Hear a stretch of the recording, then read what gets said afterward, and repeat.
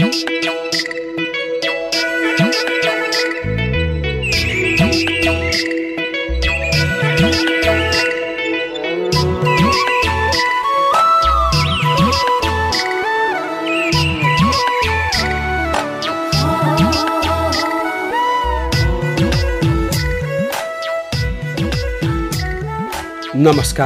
आज जेठको 8 गते।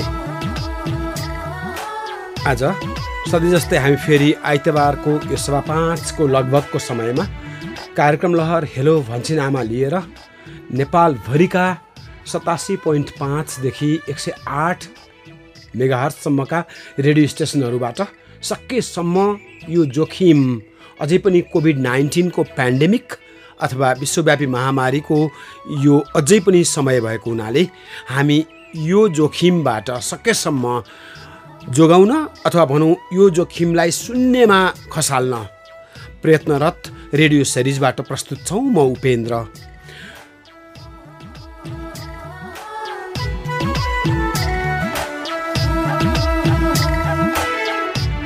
पूर्वको ताप्लेजुङ, पश्चिमको कञ्चनपुर, फेरि त्यसै गरी सुदूरपश्चिमको दार्चुला र पूर्वको झापा, यो देशभरि रहेका विभिन्न रेडियो स्टेसनहरूबाट यो कार्यक्रम प्रस्तुत हुन्छ भने त्यसै गरी फेसबुकबाट पनि हामी लाइभ छौँ। फेसबुकका 2टा लोकेसनहरू हेलो भन्छिनआमा.com, त्यसै गरी अर्को DBIEA facebook.com/DBIEA, facebook.com भन्छिन् आमा। यी 2टा साइटहरूबाट, यी 2टा लोकेसनहरूबाट हामी सधैँ जस्तै लाइभ प्रस्तुत छौँ। त्यसै गरी एउटा नम्बर हो 01-543-1599 01-543-1599मा हामी टेलिफोनबाट हामीलाई सम्पर्क गर्न सकिन्छ। आज हामीसँग 3 जना अति अनुभवी विशेषज्ञज्यूहरू हुनुहुन्छ। यहाँले चिन्नुभएको विशेषज्ञहरू डाक्टर बद्रीराज पाण्डे हुनुहुन्छ, त्यसै गरी डाक्टर नस्तु शर्मा हुनुहुन्छ। आज हाम्रो प्रस्तुतिमा अर्को डेब्यू भन्न पर्यो अथवा अर्को हामीले हेलो भन्छिन् आमा रेडियो लहरमा अहिलेसम्म प्रस्तुत नगरेको तर आज पहिलोपल्ट प्रस्तुत हुनुभएको छ डाक्टर केदार बराल। मैले तिनैजना डाक्टर साहबहरूलाई नमस्कार गरेँ। हजुर, पहिला नमस्कार। हजुर, कोभिड-19 एउटा अचम्मको एउटा विश्वव्यापी महामारीको रूपमा देखा पर्यो जसलाई अङ्ग्रेजीमा पेन्डेमिक भनियो र यो कार्यक्रम निरन्तर गर्नुको अर्थ हामीले झन्डै 2 वर्षको यो अन्तरालमा यो निरन्तर विशेष प्रस्तुति लिएर आयौँ, किनभने यसले गर्दा सकेसम्म जानकारी, सन्देश र सूचना पुग्योस् भन्ने हेतुले हामीले यो प्रस्तुतिलाई निरन्तर गरिरहेका छौँ र निरन्तर गर्ने क्रममा समयसँगै कोभिड-19 को भ्याक्सिनेसन अथवा खोप अरू भाइरसको दाँजोमा छिटै नै पत्ता लगाएर अहिले हामीका झन्डै 90% जति व्यक्तिहरूले कोभिड-19 को एउटा आधारभूत आवश्यकताको भ्याक्सिनेसन पुरा गरिसक्नु भएको छ र बेला बखत डाक्टर समीर अधिकारीले हेलो भन्छिन् आमा रेडियो लहरमा यो सन्देश दिइरहनु भएको छ र यसै क्रममा नेपालमा भ्याक्सिनेसनको यो सफलता र भ्याक्सिनेसन मास्क, वास र त्यसै गरी फिजिकल सोसियल डिस्टेन्सिङ पछिको एक किसिमबाट अर्को एउटा क्लिनिकल तरिकाबाट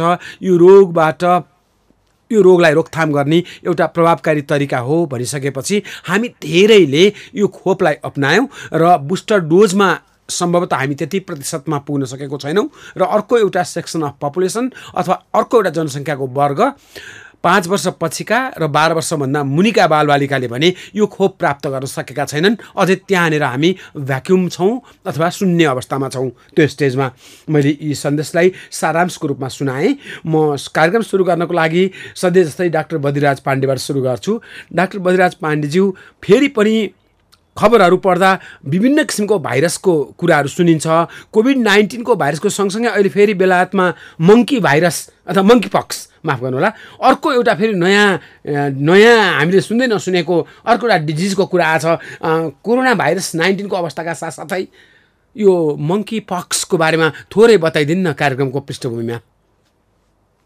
धन्यवाद उपेन्द्रजी।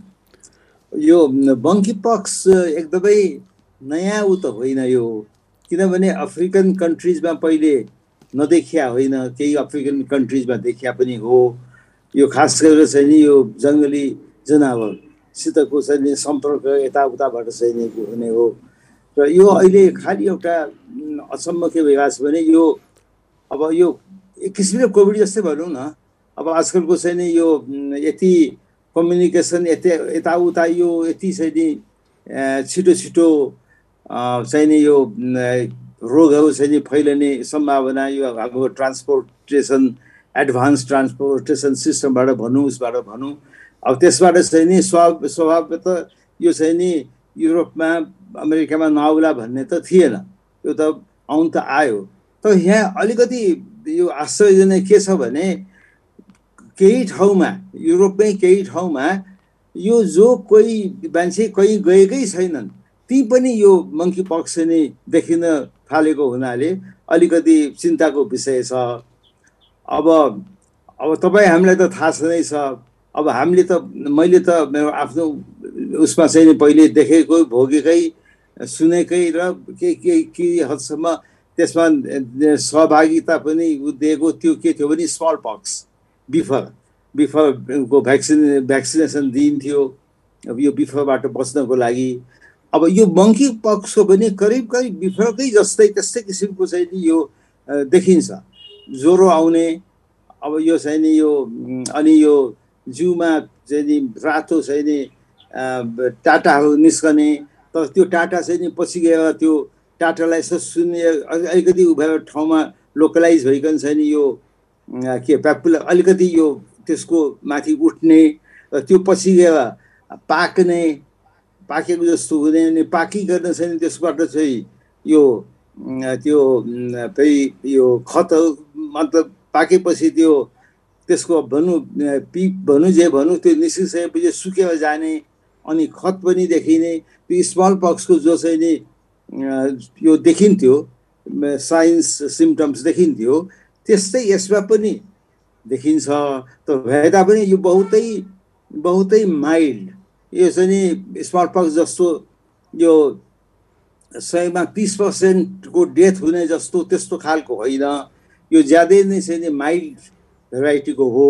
र स्मल पक्सको चाहिँ नि त्यस्तै किसिमको भाइरस भए पनि त्यो कडा त्यस्तो भाइरस चाहिँ नि होइन। अब त्यो चाहिँ अहिले देखिएको छ र त्यसले चाहिँ नि सबैलाई चिन्तित बनाएको छ। अब हामी नेपालमा पनि नआउला भन्न सकिन्न, किनभने त्यही हो नि। अब त्यहाँ चाहिँ नि अफ्रिकामा भयो या चाहिँ नि बेलायतमै भयो भने पनि यो जुन यो हवाई मार्गबाट जो चाहिँ नि हाम्रो सम्पर्क आजकल छिटो हुन्छ त्यसबाट चाहिँ नि यहीँ पनि नआउला भन्न सकिन्न। त यसमा एउटा चाहिँ नि यो बडा इन्ट्रेस्टिङ के छ भने यो यसबाट बच्नको लागि पनि मुख्य कुरा चाहिँ नि यो ज्यादा सम्पर्कमा नआउने, यो जो हामी फिजिकल डिस्टेन्सिङ भन्छौँ त्यो कायम गर्ने, यो मास्क लगाइकन मास्कले बचाउँछ यसलाई। त्यस्तै यो अन्य यो हात धुने, अब त्यो उसबाट जो हामीले कोभिड विरुद्ध चाहिँ नि जो हामी यो स्वास्थ्य मापदण्ड पालना गर्छौँ त्यसबाट पनि यो मंकी पक्सबाट बचाउनलाई चाहिँ नि धेरै मद्दत हुन्छ। र मुख्य कुरा मैले अघि भने जस्तै यो त्यति अहिले सिरियस डिजिज होइन, तर पनि हामी चनाखो हुनु आवश्यक छ। अब यसको लागि चाहिँ नि अब ट्रिटमेन्टको लागि पनि एन्टिभाइरल ड्रगहरू चाहिँ नि अब पाइएको छ यसलाई ट्रिट गर्नुको लागि। तर त्यो अवस्थासम्म चाहिँ कतै नहोस् नआओस् त्यही चाहिँ नि हामी त्यही कामना गर्नुपर्छ। यो समकालिक जानकारी पछि, किनभने भाइरस भन्न साथ हिजो आज हामी छिटोभन्दा छिटो संवेदनशील हुने गर्छौँ। अहिले अब कोभिड-19 को चाहिँ पछिल्लो अध्यावधिक के छ त डाक्टर पाण्डे? अब यो त हेर्नुहोस् केही मुलुकमा अझ देखिरहेकै छ। अब कहीँ त एकदम चाहिँ नि बढी उसमा देखिया छ। अब नर्थ कोरियाको अहिले चाहिँ नि उसमा आइरहेको छ। अब त्यहाँ लाखौँ चाहिँ नि त्यहाँ इन्फेक्टेड होलान् भन्ने पनि छ। अब मृत्युको हकमा चाहिँ नि भन्नलाई 2-3 डेथ भएको छ भनिन्छ, तर कति छ त्यहाँ त्यो अलिकति ज्यादै संवेदनशील ठाउँ हुनाले त्यसको पक्का इन्फर्मेसन त्यति आउन सकेको छैन। त्यस्तै अन्य मुलुकमा पनि अलिकति यो त छँदैछ। हामीकै पनि अहिले पनि 5-6वटा, अब आज सायद 4-5वटा चाहिँ नि आज पनि सङ्क्रमित व्यक्ति पत्ता लाग्यो भन्ने छ के अरे। अब त्यसैले यो अलिकति छँदैछ। त्यसैले एकदम हामी अब चाहिँ सङ्क्रमणबाट एकदम हामी मुक्त भयो भनेर भन्न त मिल्दैन। के भने हामीलाई एउटा ठुलो फाइदा के भयो भने भ्याक्सिनेसन प्रोग्राम यहाँ हाम्रो चाहिँ नि बहुतै भन्नुपर्छ बहुतै ठिक किसिमबाट भयो र अहिले पनि यो ग्लोबल फिगर हेर्दाखेरि चाहिँ नि नेपालमा फुल्ली भ्याक्सिनेटेड 67.8% भन्छ फुल्ली, जबकि इन्डियाकै तुलनामा इन्डियामा चाहिँ नि 63.8 63%। 63% हाम्रो चाहिँ नि झन्डै 68% छ। अब जुन कि अमेरिकामा पनि 67% मात्रै हो। खालि अब ब्राजिलमा बढी देखिया छ 77.9 भनिकन। त्यसैले हामी त्यो हिसाबमा चाहिँ नि हामी बेसै छौँ।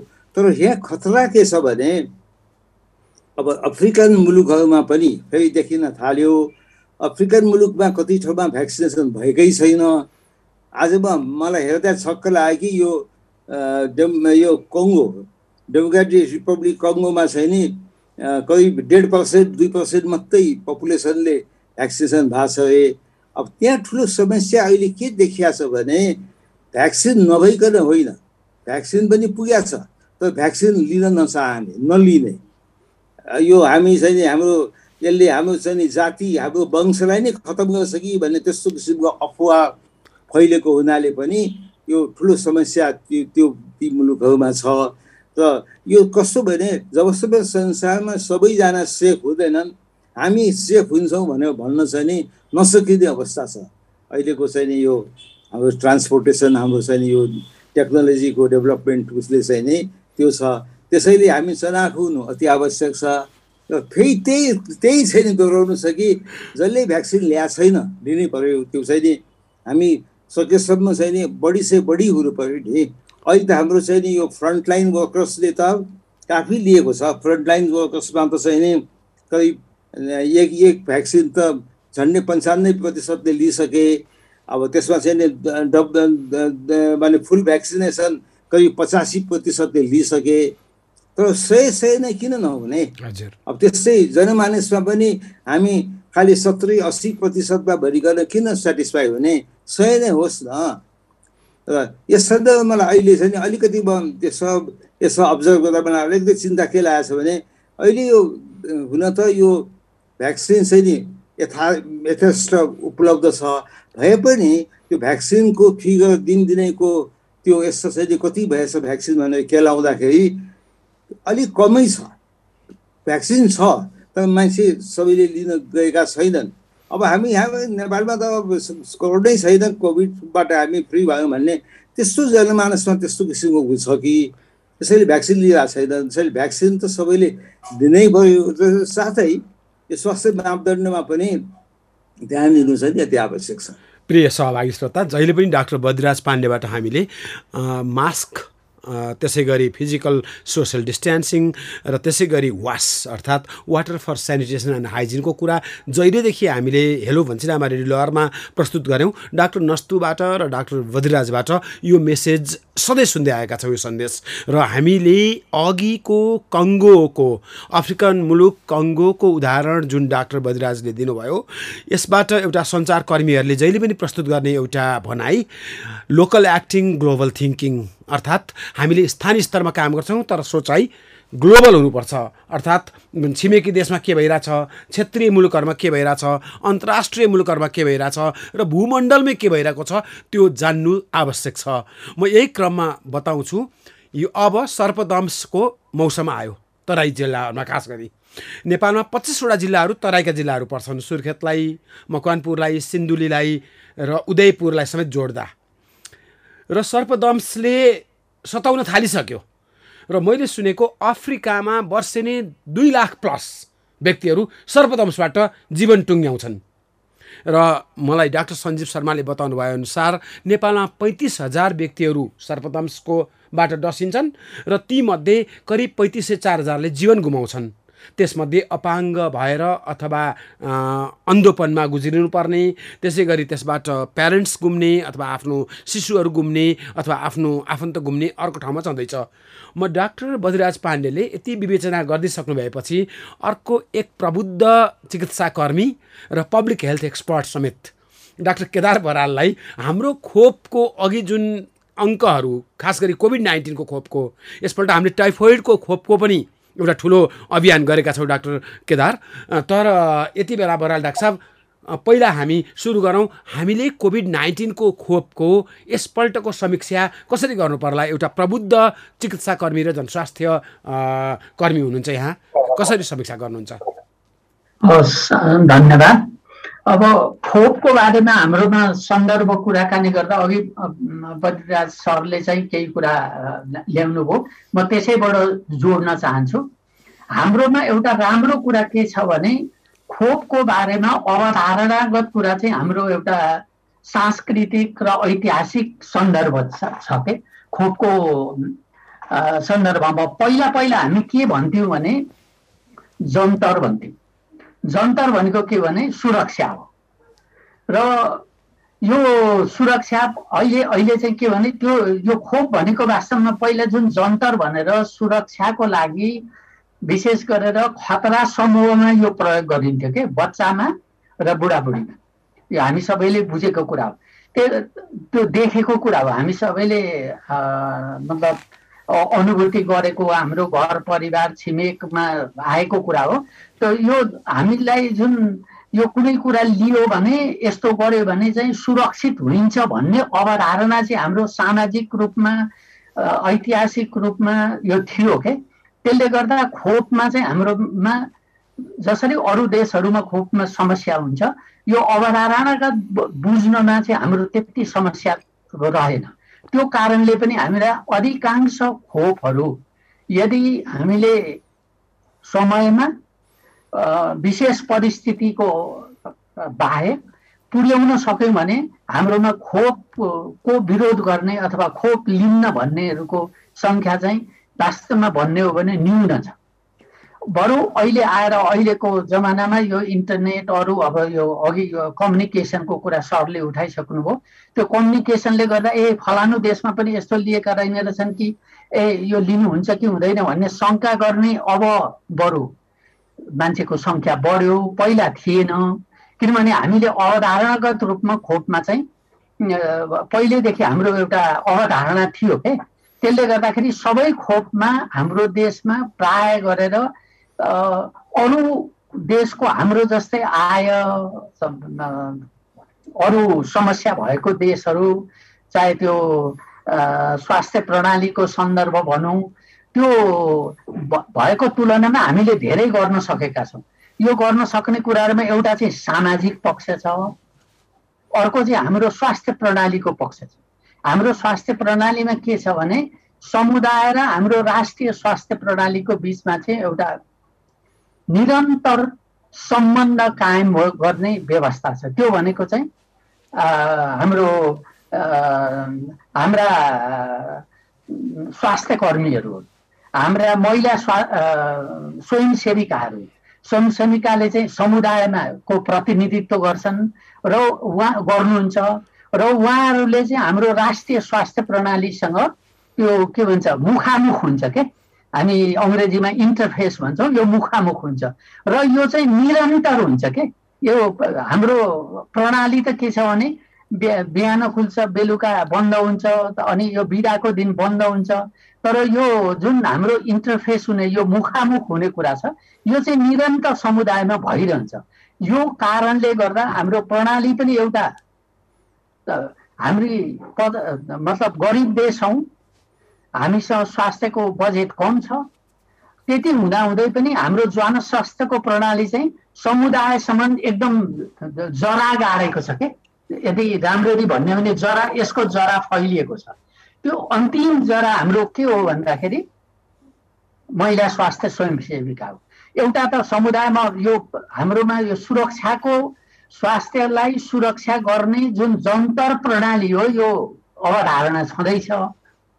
र अर्को चाहिँ हाम्रो यो राष्ट्रिय स्वास्थ्य प्रणालीको जरा चाहिँ समुदायसम्म गाडिएको हुनाले यो निरन्तर बगेको जस्तो हुन्छ के यो खोलामा बग्ने पानी अथवा नदीमा बग्ने पानी जस्तो भएको हुनाले हामीले कुनै पनि स्वास्थ्य कार्यक्रम यदि राष्ट्रिय स्तरमा लाने भनेर प्लान योजना गर्यो भने यो समुदायसम्म पुग्छ किनभने हाम्रो जरा चाहिँ समुदायसम्म छ हाम्रोमा एउटा अवधारणाको कुरा छ र हाम्रोमा अफवाह फैलिने कुरा चाहिँ अहिलेसम्म आइपुगेको छैन बरु अहिले सहर बजारमा त अलिकति पढे लेखेको अलिकति इन्टरनेट प्रयोग गर्नेहरूमा चाहिँ बरु यो कोभिडको बारेमा पनि कहीँ भेटिन्छ ए फलानु अमेरिकामै नदिएका मान्छेहरू छन् रे फलानु ठाउँमै छ अरे यति मात्रै भएको छ अरे भन्ने अब यो हाम्रोमा सर्दै आएको छ क्या यो कुरा जुन अघि यो नयाँ रोगको सन्दर्भ भन्यो नि एउटा त टेक्नोलोजीको कुराकानी भयो हाम्रो इन्टरेक्सनको कुराकानी हो अनि अब यो नयाँ रोग आउने कुरा त यो दशक सुरुवात भएपछि सुरुवात भएको हो प्राय गरेर किनभने हाम्रो फार्मिङ सिस्टम हामीले जङ्गली जनावरलाई बस्ने ठाउँको अन्त्य गरिरहेछौँ उनीहरूलाई झन् साँगुरो स्थितिमा गरेका छौँ हाम्रो फार्मिङ चाहिँ एकदम इन्टेन्सिभ छ होइन हिजो कुखुरा चाहिँ आज हजारौं कुखुरा एक ठाउँमा हुन्छन् भने त्यो इन्टरेक्सन हुने प्रणाली अनि मान्छे पनि लाखौं मान्छेहरू इन्टरेक्सन गरिरहेछन् त्यो सँगसँगै यो सँगसँगै रोग मात्रै होइन विचार पनि छिरेर अलिकति हामीलाई समस्या छ नत्र भने हाम्रोमा चाहिँ एउटा समुदायमा रहेको अवधारणा कुरा अनि हाम्रो राष्ट्रिय स्वास्थ्य प्रणालीले गाडेको जड यो दुईटा कुराले चाहिँ अहिलेसम्म हामीले लिएका राष्ट्रिय खोप अथवा कुनै पनि राष्ट्रिय स्वास्थ्य प्रणालीहरू समुदायसम्म गाडिएको छ डाक्टर बराल यहाँले अति राम्रो सन्तोष लाग्ने कुरा बताउनु भयो म अहिले एकछिनमा फेरि पनि एफसीएचबी अर्थात् महिला स्वास्थ्य स्वयंसेविका र हाम्रो स्वास्थ्य प्रणालीको बारेमा एउटा सानो मैले थाहा पाएको टिप्पणी यहाँसँग सुनाउला आफ्नो ठाउँमा छ तर यहाँले जुन जन्तर लाई योसँग अन्तर सम्बन्धित गरेर हेरिदिनु भयो अति नै खुसी लाग्यो एउटा बुझ्नलाई सजिलो अवस्था भयो म अर्को एक प्रबुद्ध चिकित्सक एवं जनस्वास्थ्य कर्मीसँग यहाँलाई भेटाउँछु डाक्टर नस्तु शर्मा जसलाई यहाँले यसभन्दा अगाडिको प्रोग्रामहरूमा अथवा कार्यक्रमहरूमा भेटिसक्नु भएको छ डाक्टर नस्तु यहाँ सामुदायिक स्वास्थ्यमा अथवा जुन स्वास्थ्य चौकी सम्बन्धमा यहाँको सेवाको लागि यहाँ तल्लीन हुनुहुन्छ नेपालको अहिले जुन हामी स्वास्थ्यको संरचनामा परिवर्तित स्वरूपमा छौँ अहिले एकातिर प्रादेशिक स्वास्थ्य कार्यालय छ अथवा प्रादेशिक स्वास्थ्य अफिसर्सहरू छ अर्कोतिर पालिका स्तरको स्वास्थ्य संयोजकबाट संयोजित वडाको स्वास्थ्य कार्यालयहरू छ स्वास्थ्य चौकीहरू छ अथवा स्वास्थ्य फेसिलिटिजहरू छ अर्कोतिर केन्द्रमा हामीसँग स्वास्थ्य मन्त्रालय स्वास्थ्य सेवा विभाग र अरू विभिन्न विभागहरू छन् यो क्रममा अब यो अघि डाक्टर बरालले भन्नुभयो जस्तै यो अवस्था हाम्रो लागि अति नै फर्टाइल अथवा एउटा उर्वर अवस्था हो यस्तो किसिमको एपिडेमिक अथवा यस्तो किसिमको पेन्डेमिकसँग झेल्नको लागि एउटा प्रबुद्ध स्वास्थ्य कर्मीले कसरी ओभरभ्यू गर्नुहुन्छ धन्यवाद उपेन्द्रजी अब यस्तो छ यो स्वास्थ्य प्रणालीको कुरा गर्दाखेरि अहिले हामीले के बिर्सिनु हुँदैन भन्दाखेरि अहिले अब नेपाल चाहिँ नि यो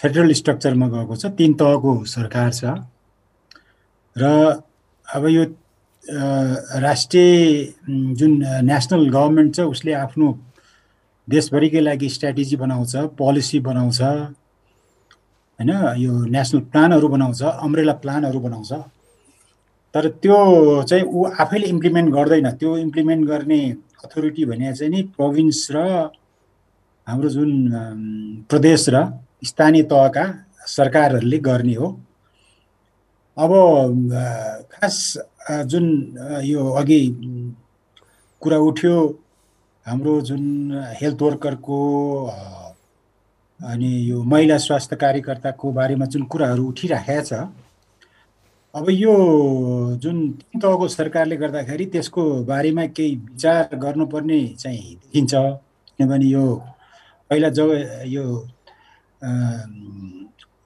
केन्द्रबाटै सबै काम हुन्थ्यो त्यो अब बिस्तारै हुन गाह्रो छ किनभने यो डिभोल्युसन हो स्थानीय तहको सरकारले आफ्नो योजनाहरू बनाउँछ, स्वास्थ्यका पनि, शिक्षाका पनि, पानीका, सबै थोकको।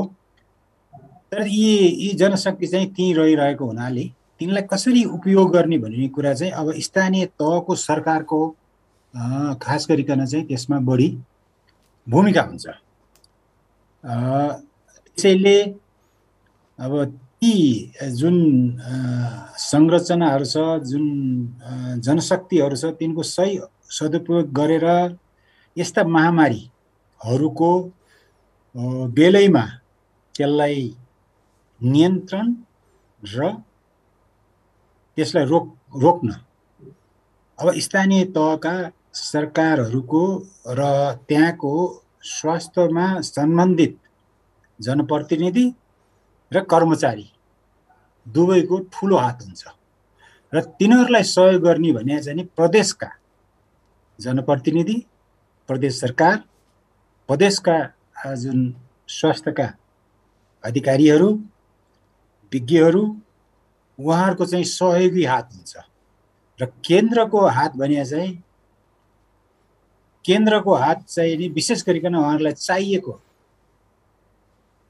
जति पनि अब बजेट, प्लान, पोलिसी, नीति, नियमहरू, कानुनहरू बनाइदिएर सहजीकरण गर्ने, यो सबै कुराहरू छ नेपालमा। तर कैयौँ कुराहरू अझै पनि त्यहाँ चाहिँ कमी कमजोरीहरू छ, त्यसलाई बिस्तारै सुधार गर्नुपर्ने छ। अहिले नेपाल सरकारले यो 2022 देखि 2030सम्म अङ्ग्रेजी इयरको लागि नेपालको हेल्थ सेक्टर स्ट्राटेजी प्लान बनाउँदैछ। र त्यो सिलसिलामा प्रदेश र स्थानीय सरकारहरूसँग पनि राय सुझाव सङ्कलन गरिराखेको मैले बुझेको छु।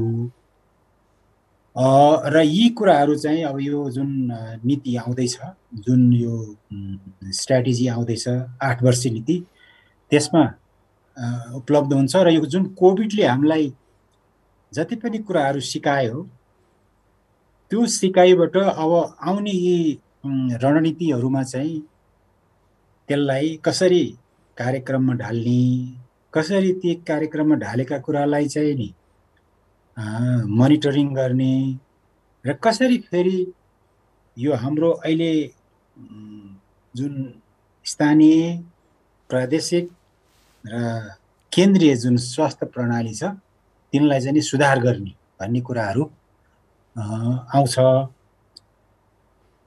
मेरो विचारमा चाहिँ नि अवसर थुप्रै छ नेपालमा, किनभने हामीसित कैयौँ सामुदायिक कार्यक्रमहरू सफलतापूर्वक सम्पन्न भएका छन्। जस्तै यो भिटामिन ए का कार्यक्रम भयो, जुकाका कार्यक्रम भयो, र अहिले यो कोभिडको पनि भ्याक्सिनेसन प्रोग्राम चाहिँ एकदमै सक्सेस प्रोग्राममा लिन सकिन्छ। हामीहरूले एउटा भनौँ न यो स्पट चेक गर्दाखेरि पनि कर्णालीकै कैयौँ जिल्लाहरूमा जहाँ चाहिँ नि भ्याक्सिनको कभरेज अलिकति कम देखाउँछ टार्गेट भन्दा, तर त्यो ठाउँमै गएर बुझ्दाखेरि चाहिँ नि त्यहाँ भ्याक्सिन नलागेका मान्छेहरू एकदमै कम छन्।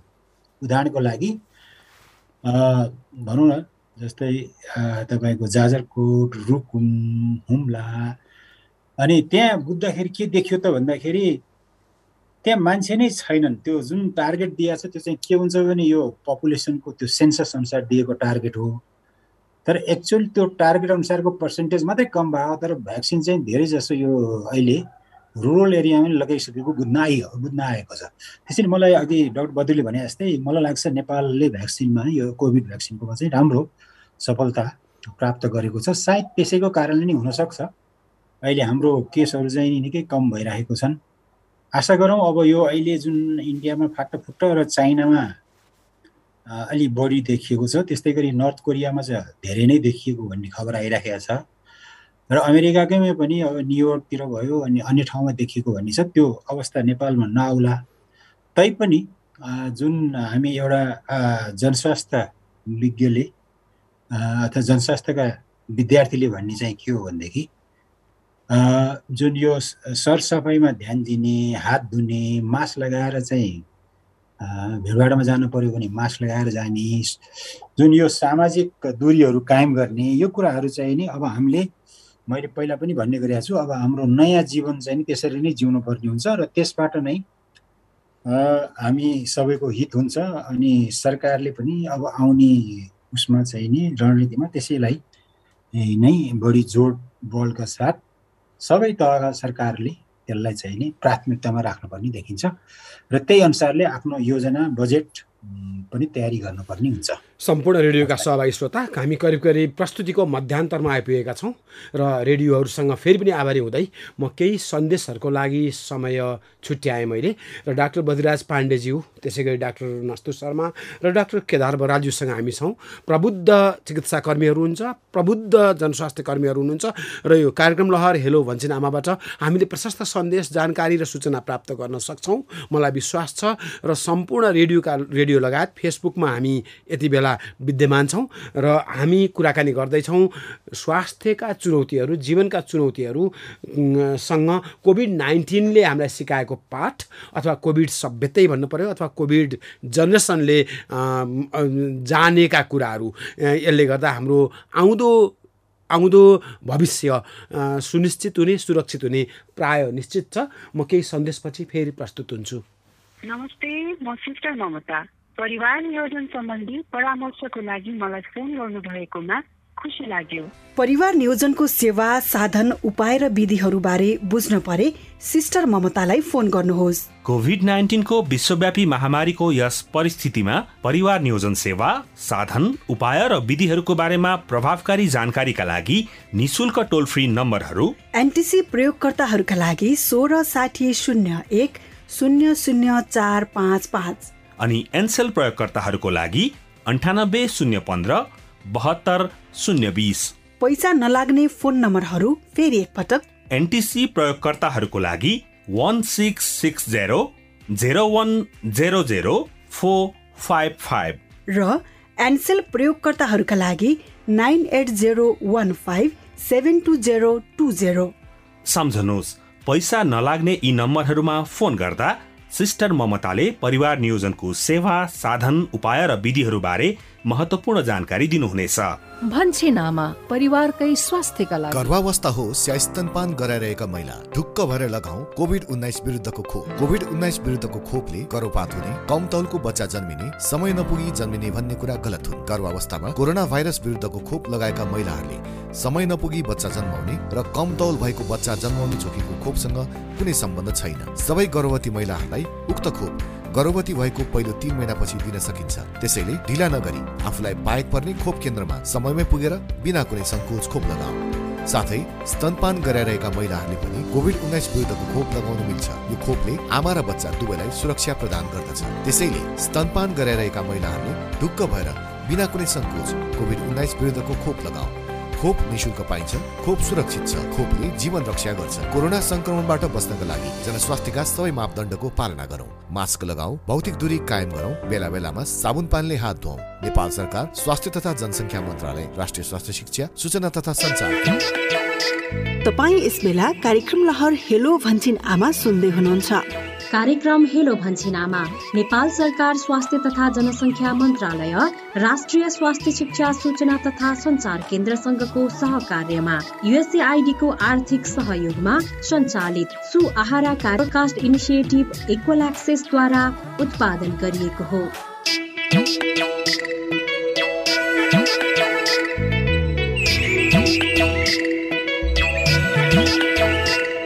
सहभागी श्रोता, आइतबार सार्वजनिक छुट्टी हुन थालिसकेपछि पक्का म विश्वास गर्छु यहाँहरूलाई रेडियो सुन्न पनि केही थप समय प्राप्त भएको छ अथवा होलो भएको छ।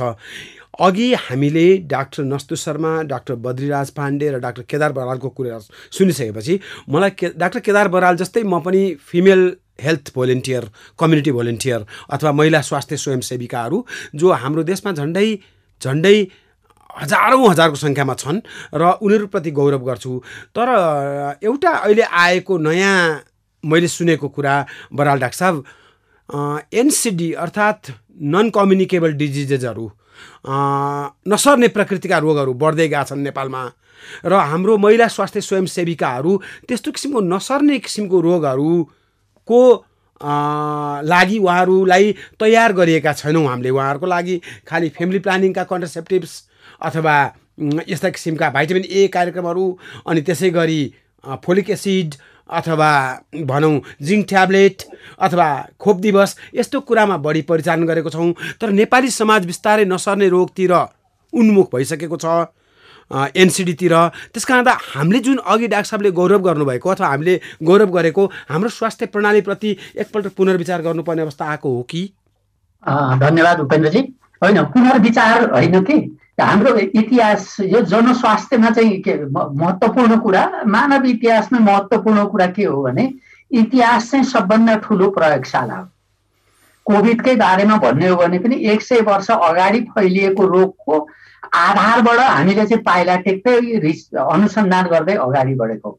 हामीले यो देशमा को स्वास्थ्यको क्षेत्रमा उपलब्धि कसरी गर्दै गयौँ भने तपाईँ ठिक भन्नुभयो, सुरुमा हामीले महिला स्वयंसेविकालाई परिवार नियोजनको कुरा गर्यौँ, त्यसबाट अरू समस्याहरू आयो, भिटामिन ए को कुरा गर्यौँ, आइरनको, फोलिक एसिडको कुराकानी गर्यौँ। मतलब यो हामीले आएका नयाँ समस्याहरूलाई थप्दै गयौँ कि यसको अवधारणागत कुरा के छ भने जनस्वास्थ्यमा 3 कुरालाई ध्यान दिनुपर्ने हुन्छ। एउटा चाहिँ प्लेटफर्म भन्छौँ हामी, भन्नुको मतलब कहाँ बसेर कहाँबाट चाहिँ हामी सेवा दिन्छौँ, कुन स्तरबाट दिन्छौँ भन्ने कुरा। हामीले अहिलेसम्म दिएका उपलब्धिका स्वास्थ्य क्षेत्रको ठुलो उपलब्धिको सेवाहरू कहाँबाट दिइरहेछौँ भन्दा समुदाय स्तरबाट दिइरहेछौँ। हाम्रो कसले दिइरहेछ भन्दाखेरि 2टा तरिकाले हामीले समुदाय स्तरमा दिइरहेछौँ। एउटा चाहिँ महिला स्वयंसेविकाले सबै सेवा दिने सक्ने होइन नि, त्यसो भने स्वास्थ्य कर्मी किन चाहियो त? उहाँहरू त के छ भने समुदाय र राष्ट्रिय स्वास्थ्य प्रणालीमा जोड्ने माध्यम हो के, त्यो निरन्तर जोड्ने माध्यम हो। उहाँहरूले के गर्न सक्नुहुन्छ त्यो जिम्मा दिने हो। अनि अर्को पनि समुदाय स्तरमा दिइरहेछौँ नि, त्यो के दिइरहेछौँ भने हामीले जसलाई गाउँघर क्लिनिक भन्छौँ अथवा हामीले आउटरिच भन्छौँ। हाम्रो देशमा खोप कसरी यसो धेरै दिन सक्यो, किन खोप निरन्तरता दिन सक्यो भन्दाखेरि एउटा चाहिँ समुदायसम्म हाम्रो निरन्तर एउटा के भन्छ सजीव सम्बन्ध भन्छ के नेपालीमा, कम्युनिकेसन भइराख्यो के, संचार भइराखेको छ। त्यो गाउँमै हुन्छ, कुराकानी भइरहेछ। त्यो बच्चा छुट्यो भने अर्को महिनाको यो गते हुन्छ भनेर सम्झाइराखेको छ त्यहाँ महिला स्वयंसेविकाले। र आखिरी खोप त के हुन्छ भने महिनामा एकचोटि मात्रै हुन्छ, फेरि पनि त खोप त यति धेरै भइराखेको छ। अनि जस्तो कोभिडमै हामीले अहिले 85 लगभग 85% भनेर सरले भन्नुभयो, त्यो प्राप्त कसरी गर्यौँ भन्दा हाम्रोमा एउटा सुस्त दुरुस्त प्रणाली थियो के। यो प्रणालीमा 3 कुरा थियो। के 3 कुरा भन्दाखेरि एउटा त दिने ठाउँ के, प्लेटफर्म के भन्ने पनि थियो, दिने मान्छेहरू पनि एक ढङ्गको तयार थिए, खोप दिने मान्छे तयार थिए नि त। उनीहरूलाई अलिकति हामीले पुनर्ताजगी गर्नु पर्यो, तर खोप त पुरै नौलो भएन नि त, पहिल्यैदेखि दिइराखेको थियो नि त। तेस्रो कुरा के छ, हामीले के दिने प्याकेजिङ भन्छ के, प्लेटफर्म, प्रोभाइडर र प्याकेज भन्छ। 3वटा कुरा महत्त्वपूर्ण कुरा हो। यदि हामीले फेरि महिला स्वयंसेविकाबाट अथवा आएको अहिलेको के भन्छ नयाँ ढङ्गले अहिले बढ्दै गएको रोग, जुन चाहिँ नसर्ने रोग भन्छौँ हामी, हो अहिले बढ्दै गएको छ। के यो बढ्ने चाहिँ आफ्नै कारणहरू छन्। हिजो मलेरिया थियो, त्यस पछाडि परिवार जनसङ्ख्या वृद्धि भयो, त्यसो फ्यामिली प्लानिङ आयो, अनि त्यस पछाडि हाम्रोमा चाहिँ झाडा पखालाको समस्या आयो, त्यस पछाडि निमोनियाको समस्या आयो। यी सबै कुरा त हामीले थप्दै गएको हो नि। के चाहिँ गर्न सक्नुहुन्छ उहाँहरूले भन्ने कुरा हामीले बिस्तारै उहाँहरूलाई चाहिँ के भन्छ एउटा हामीले सशक्तिकरण गर्नुपर्ने हुन्छ क्या। उहाँहरूले सबै गरिदिने भने स्वास्थ्य प्रणाली स्वास्थ्य कार्यकर्ता किन चाहिएन नि त। नसर्ने रोगमा त निरन्तर औषधि पहिलो त पत्ता लगाउनु पर्यो। त्यसो भने सूचनाको उहाँहरूले के सूचना दिन सक्नुहुन्छ भने यस्तो उमेर समूहको यो खालको बानी बेहोरा भएकोलाई यो हुन सक्छ भनेर उहाँहरूले भन्न सक्नुहुन्छ, बताउन सक्नुहुन्छ, त्यहाँ जान सक्नुहुन्छ भने स्क्रिनिङ गर्न प्रेरित गर्न सक्ने हुनुभयो। उहाँहरूले अहिले स्क्रिनिङ गर्न नसके पनि स्क्रिनिङ गर्न प्रेरित गर्ने त उहाँहरू नै हुनुहुन्छ नि त। त्यसो हामीले धेरै पत्ता लगाउन सक्ने भयौँ। एक।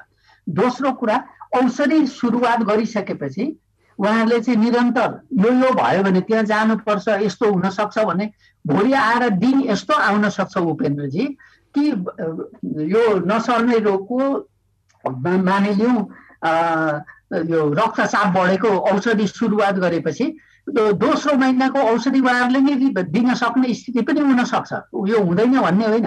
हामी किन पेसिमिस्टिक हुने, हामी किन यो भविष्यप्रति चाहिँ एकदम निराशावादी कुराकानी गर्ने। हामीले त्यो हामीले जाँच गर्नु पर्यो। यी सबै जति पनि रोगको बारेमा हामीले स्वयंसेविकाबाट लगेका छौँ, यसको बारेमा चाहिँ हामीले अपरेसनल रिसर्च गरेका छौँ, हुँदो रहेछ, गर्न सकिँदो रहेछ भन्ने कुराहरू। किनभने उहाँहरूले चाहिँ त्यो औषधिको उहाँहरूले थप्ने कुरा चाहिँ फ्यामिली प्लानिङको पनि त पिल्स चाहिँ उहाँहरूले थप्ने हो नि त, सुरुवात गर्नुहुन्न नि त। महिना पुगेपछि चाहिँ थप्नुहुन्छ, त्यस्तै गरेर गर्न सकिन्छ नि त भने। तर जुन हाम्रो यो सम्पत्ति छ नि, यो सम्पत्ति प्रति यो सम्पत्ति चाहिँ हामीले 50औं वर्ष लगाएर कमाएको सम्पत्ति हो। यो कुरा हामी नभुलौँ, यो इतिहास हो, यसबाट हामीले उपलब्धि पाएका छौँ। शताब्दी जुन हाम्रा लक्ष्यहरू थियो त्यो केबाट प्राप्त भयो भन्दा मुख्य आधार यो हो के राष्ट्रिय स्वास्थ्य प्रणाली त छँदैछ। त्यसैले म पक्षमा छु भने हामीले यो बारेमा पनि अनुसन्धान गरौँ, उहाँहरूसँग बसौँ, हामीले त्यो त्यसलाई के भन्छ एउटा पाइलट गरौँ। त्यो गऱ्यो भनेदेखि हामीले त्यो गर्न सकिँदैन जस्तो हामीले लाग्दैन। किनभने समुदाय भनेको हिजोको आज मैले देख्दै आजभन्दा 30 वर्ष अगाडि जुन समुदायमा म काम गर्थेँ त्यति बेला चाहिँ जम्मी 10% महिला स्वयंसेविका पढ्न लेख्ने जान्नुहुन्थ्यो। अहिले म 2टा जिल्लाको त नामै लिन सक्छु, जुन जिल्लामा सबै पढे लेखेका, धेरै त बिए पास गरेका महिला स्वयंसेविका हुनुहुन्छ। समुदायमा जुन आएको परिवर्तन छ नि त्यो किनभने समुदायकै प्रतिनिधित्व गर्ने भएको हुनाले के अरे त्यो समुदायमा आएको परिवर्तनले गर्दा महिला स्वयंसेविका पनि परिवर्तित हुनुहुन्छ के। हामीले गरेको परिवर्तन होइन, त्यो समुदायमा आएको परिवर्तन महिला स्वयंसेविकामा पनि देखियो। त्यसैले समुदायको स्थितिलाई हेरेर हामीले चाहिँ अरू प्याकेजहरू थप्न सक्छौँ। यद्यपि त्यो थप्दाखेरि म के कुरामा जोड दिन्छु भने हामीले होस् गर्नुपर्छ, अनुसन्धान गर्नुपर्छ, हामीले अब्जर्भ गर्नुपर्छ, राम्ररी सपोर्टिभ सुपरभिजन गर्नुपर्ने हुन्छ। तर म चाहिँ यस्तो नकारात्मक सोचाइ राख्न सक्दिनँ। हस्, एकदम तपाईँ कुराले आँखामा हर्षको आँसु आयो भन्नुपर्छ। र डाक्टर बद्रीराज पाण्डेज्यू, यहाँ त महिला स्वास्थ्य स्वयंसेविकाको करिब 40 वर्षदेखि अगाडिको फाउन्डर नै हुनुहुन्छ, अर्थात् यो मुभमेन्टको, यो क्याम्पेनको एक किसिमको जन्मदाता नै जस्तो लाग्छ मलाई। र अहिले जुन नसर्ने प्रवृत्तिका समस्याहरू अथवा रोगहरू बढ्ने क्रममा छ र हामीले जुन रूपमा पहिला त्यो किसिमबाट सोचेका थिएनौँ महिला स्वास्थ्य स्वयंसेविकाहरूलाई भने उनीहरूको स्तरोन्नति कसरी हुनसक्छ र यहाँको टिप्पणी के छ?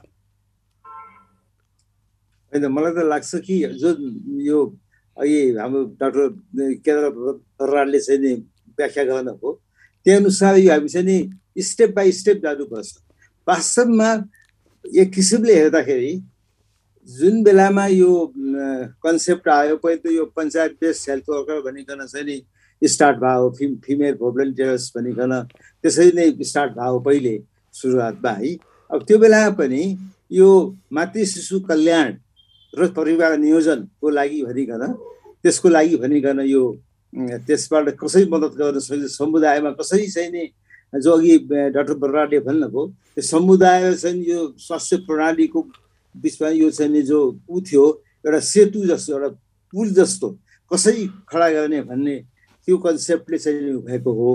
र त्यसमा पनि त्यही पनि जस्तो भनौँ न, अब मातृ शिशु कल्याणको लागि त्यही बेलादेखि नै यो vitamin A, vitamin D capsule दिने, यो चाहिँ नि यो प्रसुति भएका प्रसुति मतलब प्रेग्नेन्ट उसलाई चाहिँ नि यो आइरन फोलिक एसिड दिने त्यो पनि एक किसिमले चाहिँ नि यो नन कम्युनिकेबल डिजिजको प्रिभेन्सनकै लागि हो।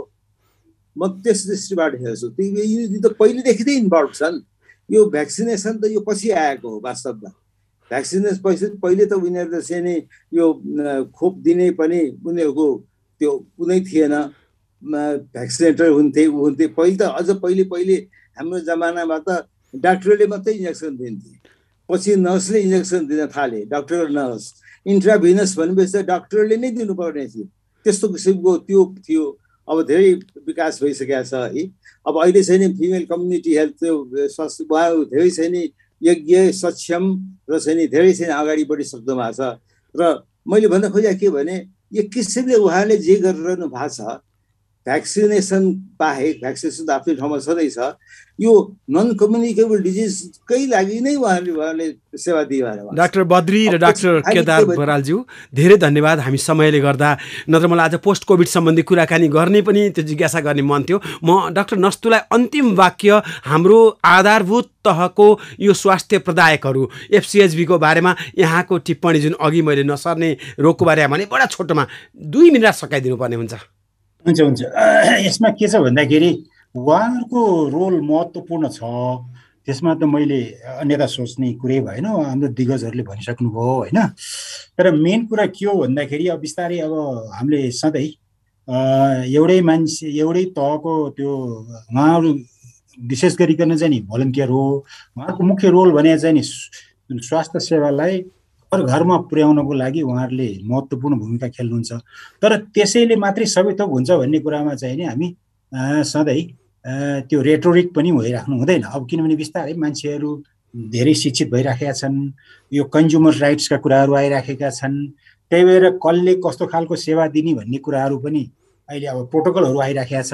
त्यसै कारणले चाहिँ जस्तै स्कुलमा पनि नर्स राख्नेदेखि लिएर अब उहाँहरूलाई पनि स्तर उन्नति गर्नुपर्ने हो कि उहाँहरूको बारेमा पनि अब अलिक सिरियसली सोच्न पर्ने हो कि उहाँको रोल उसमा, यो कुराहरू चाहिँ छ। यो आफैमा एउटा चाहिँ नि छलफलको विषय हो। उहाँहरूको भूमिका चाहिँ नि एकदमै महत्त्वपूर्ण छ नेपालको स्वास्थ्य प्रणाली सफलता र जति पनि सामुदायिक कार्यक्रमहरू छ, पब्लिक हेल्थका कार्यक्रमहरू छन्, त्यो सफलताको लागि उहाँहरूको रोलमा कुनै प्रश्नै छैन। पनि यसलाई अब यो बदलिँदो परिस्थिति, अब यो फेडरल स्ट्रक्चरमा कसरी प्रभावकारी बनाउन सकिन्छ भनेर सोच्ने अवस्था चाहिँ आएको छ। सहभागी श्रोता, 753वटा पालिकामा हामीसँग जो स्वास्थ्य संयोजकहरू हुनुहुन्छ, उहाँहरूको स्वास्थ्य संयोजकको भूमिका कतिको प्रभावकारी छ, किनभने अब फेडरलबाट एकैपल्ट पालिका स्तरमा हाम्रो स्वास्थ्य सेवाहरू प्रभावित भएको छ। यो क्रममा आज हामीले हाम्रो कोभिड-19 को खोपको अपार सफलतासँग FCHBहरूको भूमिका र त्यसै गरी मानिसहरूको भ्याक्सिन सम्बन्धको हेजिटेन्सी नभएको अथवा हेजिटेन्सीलाई कम गराउन सकेकोमा गौरव गर्दै म डाक्टर बद्रीराज पाण्डे, त्यसै गरी डाक्टर केदार बराल र डाक्टर नस्तु शर्माका यी अति गहन विचारहरूसँग आभारी हुँदै आजको यो हेलो भन्छिनामा रेडियो लहर टुङ्ग्याउने अनुमति माग्छु। वास्तवमा सुरुमा कत्रो संवाद गरौँला भनेर आयो, तर समय आखिर कमै भयो। अर्को आइतबार फेरि बाँकी संवादलाई निरन्तर गर्ने गरी यहाँसँग बिदा मागे। सहकर्मीहरू अचलाजी, त्यसै गरी दिनेशजी, पवनजी, त्यसै गरी मनोजजी र विष्णुजीसँग आभारी हुँदै म उपेन्द्र यहाँसँग बिदा माग्छु। नमस्ते।